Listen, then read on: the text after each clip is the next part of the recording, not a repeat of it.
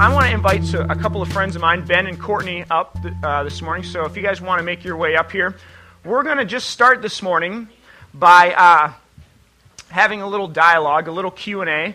And if you've been with us the last couple of weeks, we have been in this series on worship, and it's kind of an untitled series. I think we might have a graphic of that somewhere. It was up there earlier. But so this is week 4. This is the finale of this series, and we've covered a lot of ground. We've talked about the importance of worship and what it means to be worshipers, some really foundational ideas to the idea of worship, that worship isn't an event. It's not something that you go to and then critique and sort of experience outside of yourself, but worship actually sits right in here, in our hearts, and it's a place that we live from. The question isn't will we worship, but the question really is what will you worship?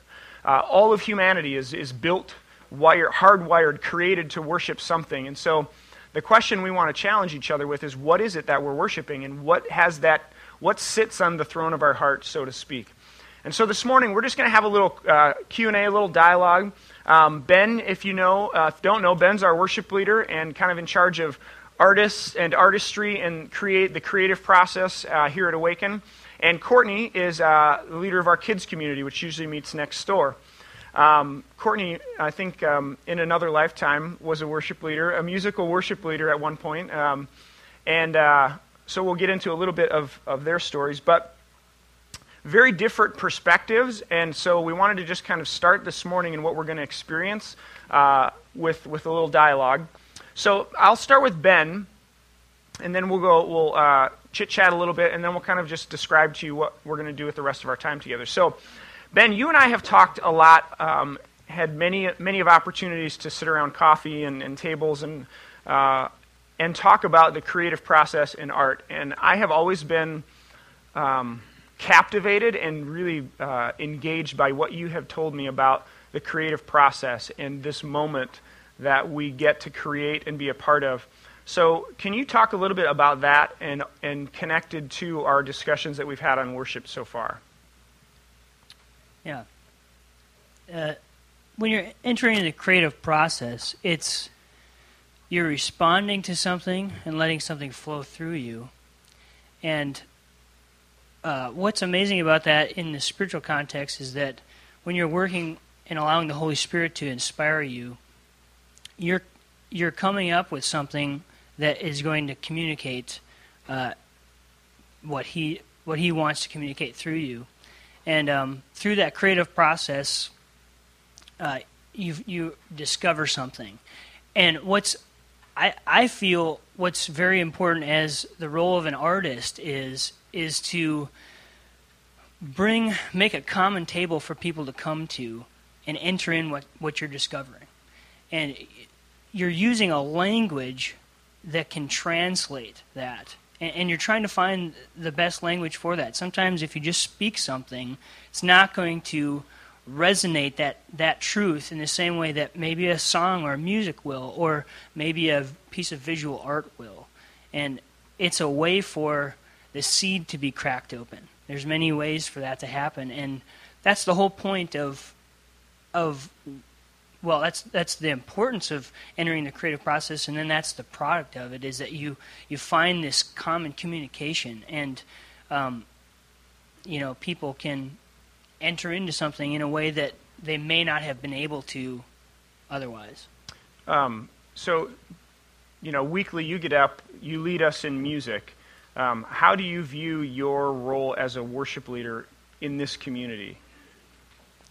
Yeah, I think, and I have responded many times in a gathering where they're singing songs where I don't engage, and maybe you've felt like that too, where it's just something that we're doing and not really entering into, and that's just, I share that as a frustration before I answer this question.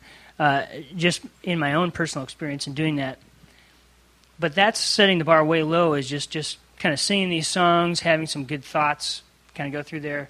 I think if we could raise the vision higher, what I believe the worship leader should do, and that can be through music or whatever form of art in this creative way we're talking about, is to facilitate a connection with God, to make that distance closer if we can. There's something about music that kind of unlocks you. It cuts the middleman. Say a word is like a capsule that contains meaning, right? And then we talk about that word, and then we enter in the meaning from that. I'm making get a little philosophical here, but if you think of it that way, music just cuts that middleman. It just goes right to your emotional core, and there's something that happens, and that's I think why music is real common language for this kind of experience. What was the question again? So, how do you view your role as a worship leader? Yeah. What are you getting at when you come here on Sunday morning? What are you trying to do? That's what that was. What you said was beautiful. Yeah, I just kind of went this way. But and so I guess I view my role in that is to help foster your rise to the occasion, your expression, give you a blank canvas for you to connect with God. I mean, it's not for me to have you do something or participate in what I'm doing. I'm trying to come underneath you.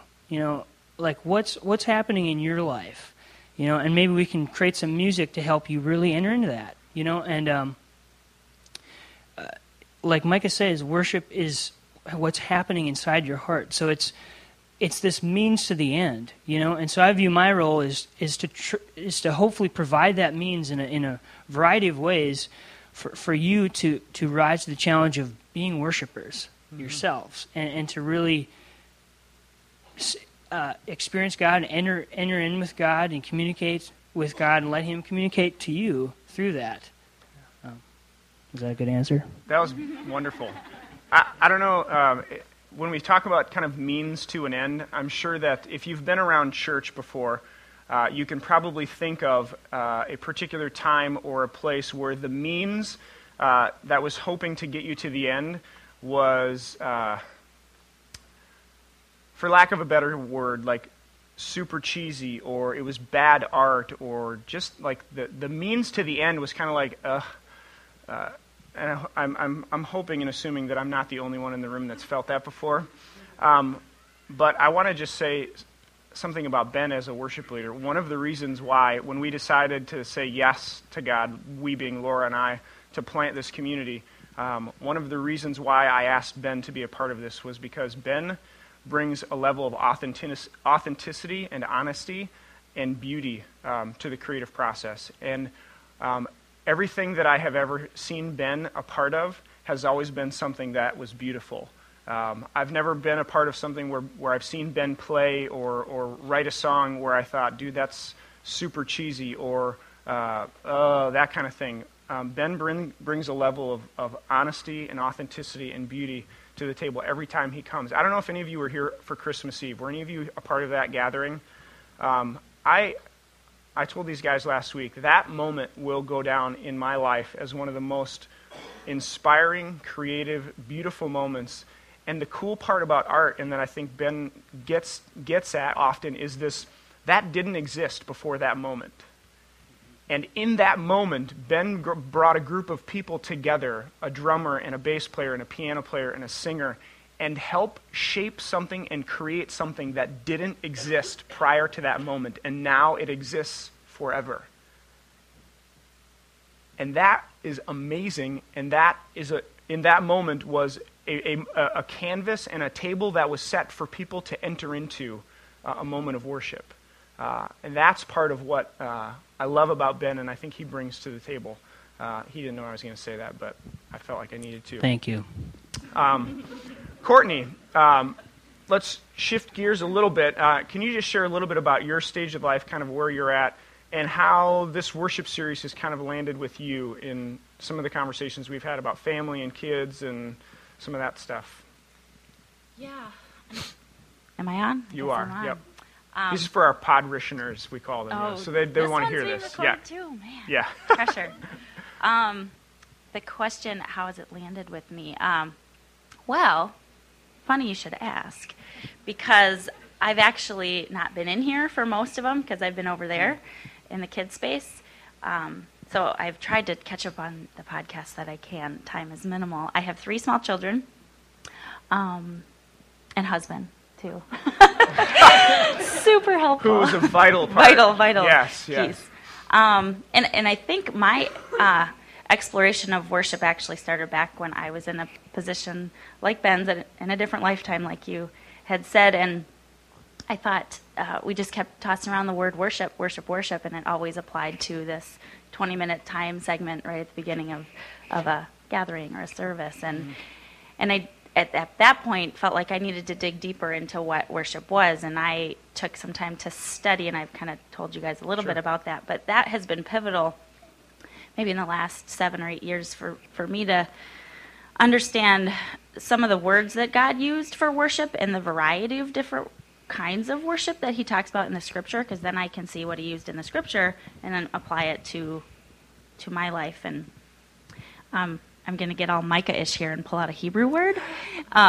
So shakah and abad were 2 kinds of worship that God uses tons in the Old Testament, and then they have parallels in the Greek in the New Testament too. And the shakah kind of worship is like when Abraham went to the altar with Isaac, and he said to the servant, "Stay here with the donkey. Isaac and I are going to go over and worship." And that was when God was asking him to sacrifice his son. And that didn't end up happening, but Abraham was worshiping, and he thought it was going to happen. And his heart was submitting to and in awe of and in reverence to. And then the abad kind of worship just means to serve and to work. And in reference to your story the other week about Jacob, he worked for Laban. He said, "I will worship for you for 7 years if you'll give me your daughter Rachel." So that kind of worship is a whole different ballgame. I mean, it's a life. I mean, it's 7 years of working.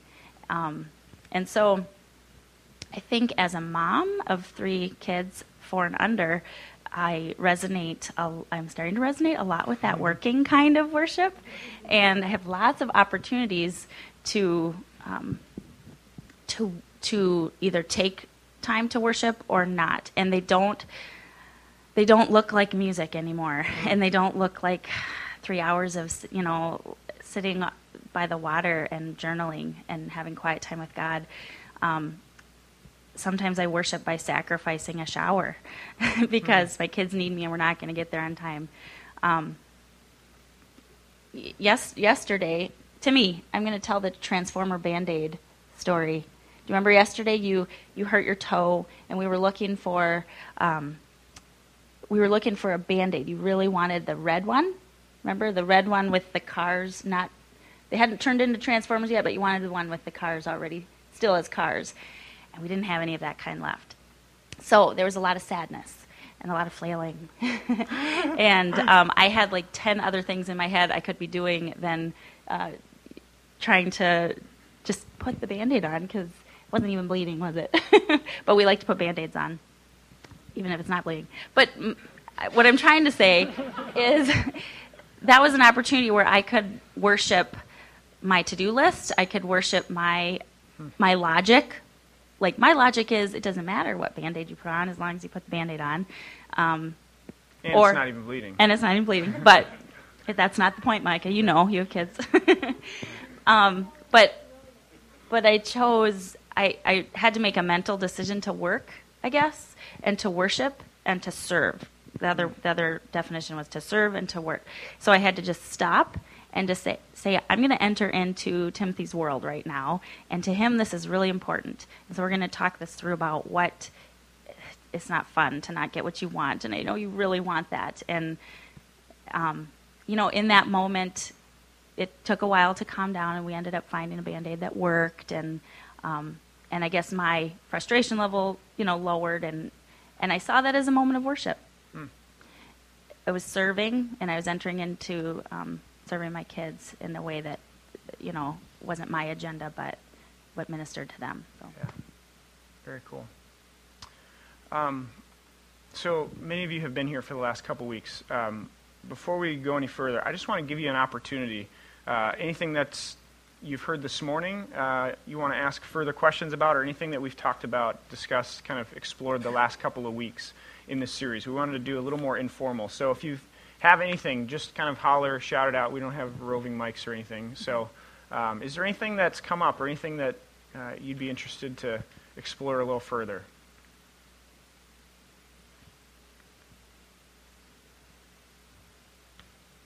And again, a couple weeks ago we did this, and I said this is where we put aside the traditional experiences that we've had at church where you sit and listen to the guy up front. So feel free to engage, and gal, at this juncture. So anything that's come up or questions? Yeah, I've got something actually, right here. Yeah. I'm wondering if, and this is for anybody in the room and also for you three, if you know how we got here. How did we get to a place where we're having to have this conversation in the first place? And why we kind of lost sight of this conversation in this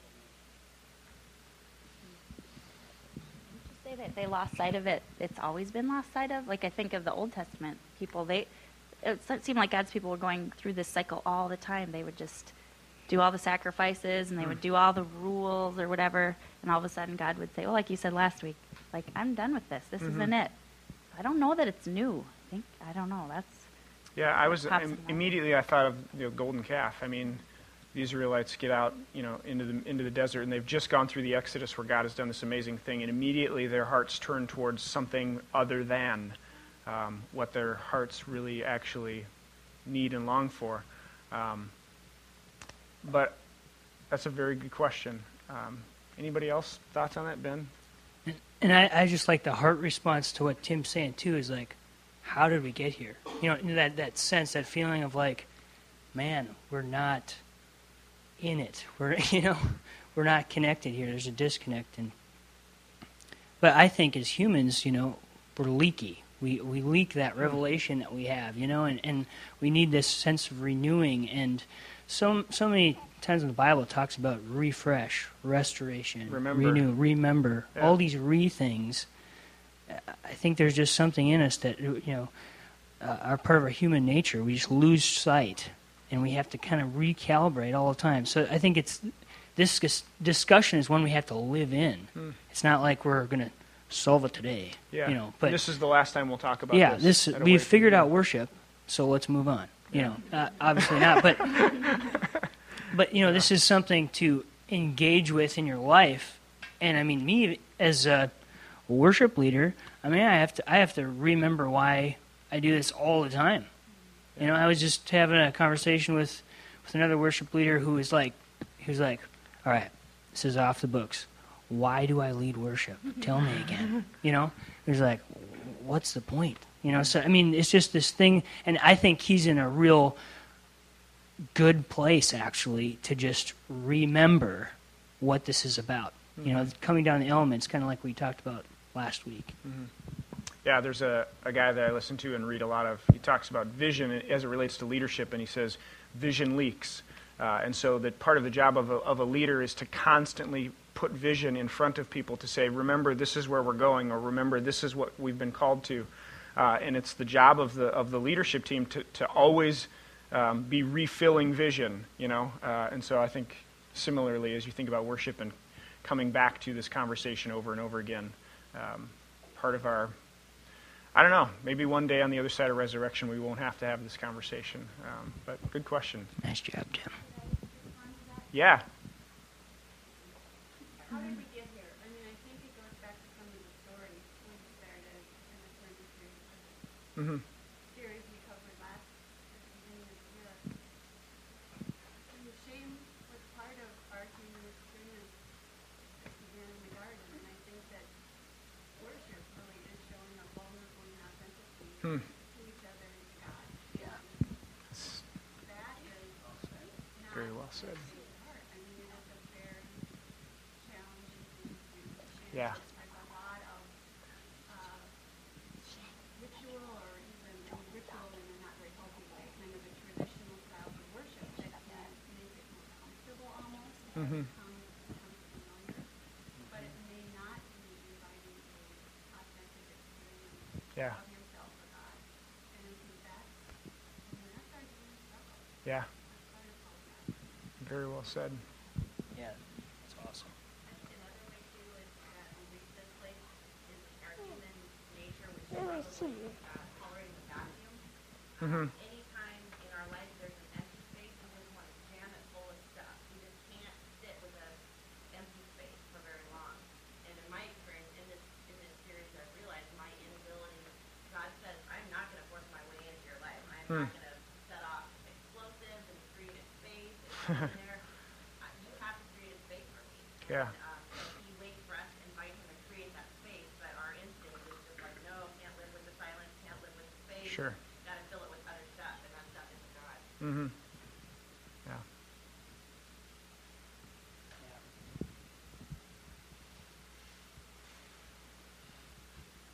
Kind of like the vacuum's always going to be there in our life. God's going to say, "You do first." And if we, no matter how we worship, if it becomes by rote, he's no longer filling the vacuum to be putting in a little box over on the side. Mm-hmm. And what he's saying is, put me in first. Yeah. And so that's going to change. I mean, worship today might not be the same way we worship tomorrow. I mean, we know it's not. Right. And it's the point of keeping it that way, to keep it alive, Yeah. to keep the energy up. That's it. I think that's something really important to recognize too, is that temptation for the vacuum. And I think that's the role of like discipline, worship as discipline, as you're talking about it, in your life, and then also this artful expression or this something that we do that way. Art is meant to challenge you sometimes. I mean, at least it can, not 100% meant to do that, but it's something that it can do. It can like turn that comfortability on its face, and then you're face to face with something else inside of you or whatever, and that ability to, like I said before, crack the seed open, So I think all three of you kind of hit on something there, Yeah. Important. So today, there are a whole bunch of means in the room. We have some art. We have a couple of different experiential things with water and rocks and sand.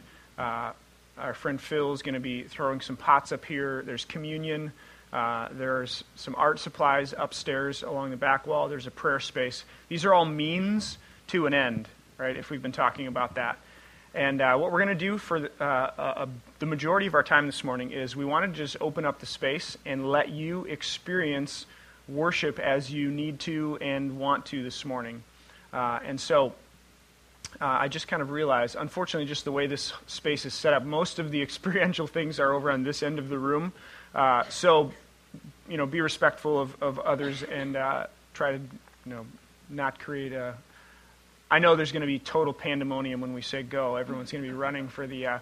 but just so kind of traffic flow, as you look over here on your right, my left, there's two entrances, it looks like. If you could enter on the right side, and there's kind of a progression. It'll take you around the back side. And there's an art kind of exhibit. There's a water piece. There's some sand, rocks, and then don't miss the mirror on the back wall. And then there's a prayer wall over here, and communion is at the end. And we have some space next door in the kids' space. So if you have little ones or you want to just read or sit, there's bean bags and some space over there. And again, the prayer space is up here. There's art supplies along this back wall. So all of this to say, you have a choice this morning and an opportunity to worship something, to experience a God that we believe is there and present. And so we've set all of this up, kind of set the table, hoping and praying that there might be something this morning that you need specifically. If you want to just sit, we're going to play an album. It's called Feedback, and it's kind of if you've ever seen Impressionist art, it's kind of an impressionistic interpretation of the Lord's Prayer by an artist that we dig around here. So that's going to be playing in the background. So I'm going to just kind of close this time. I'm going to ask you to participate in just a moment of silence. And then when the music starts playing, Phil will come up and start doing some pottery. And then just want to invite you to experience and sit at a space if you want to. If there's something that grabs you, then just stick with it and participate in all of these different things as you kind of at your leisure. Towards the end, I'll kind of gather everyone back and we'll sing one chorus together and call it a day. So let me pray and we'll have a moment of silence. And then when the music starts playing, just your invitation to to get up at your own pace, at your own leisure, and experience the things that are set this morning. So let's pray together.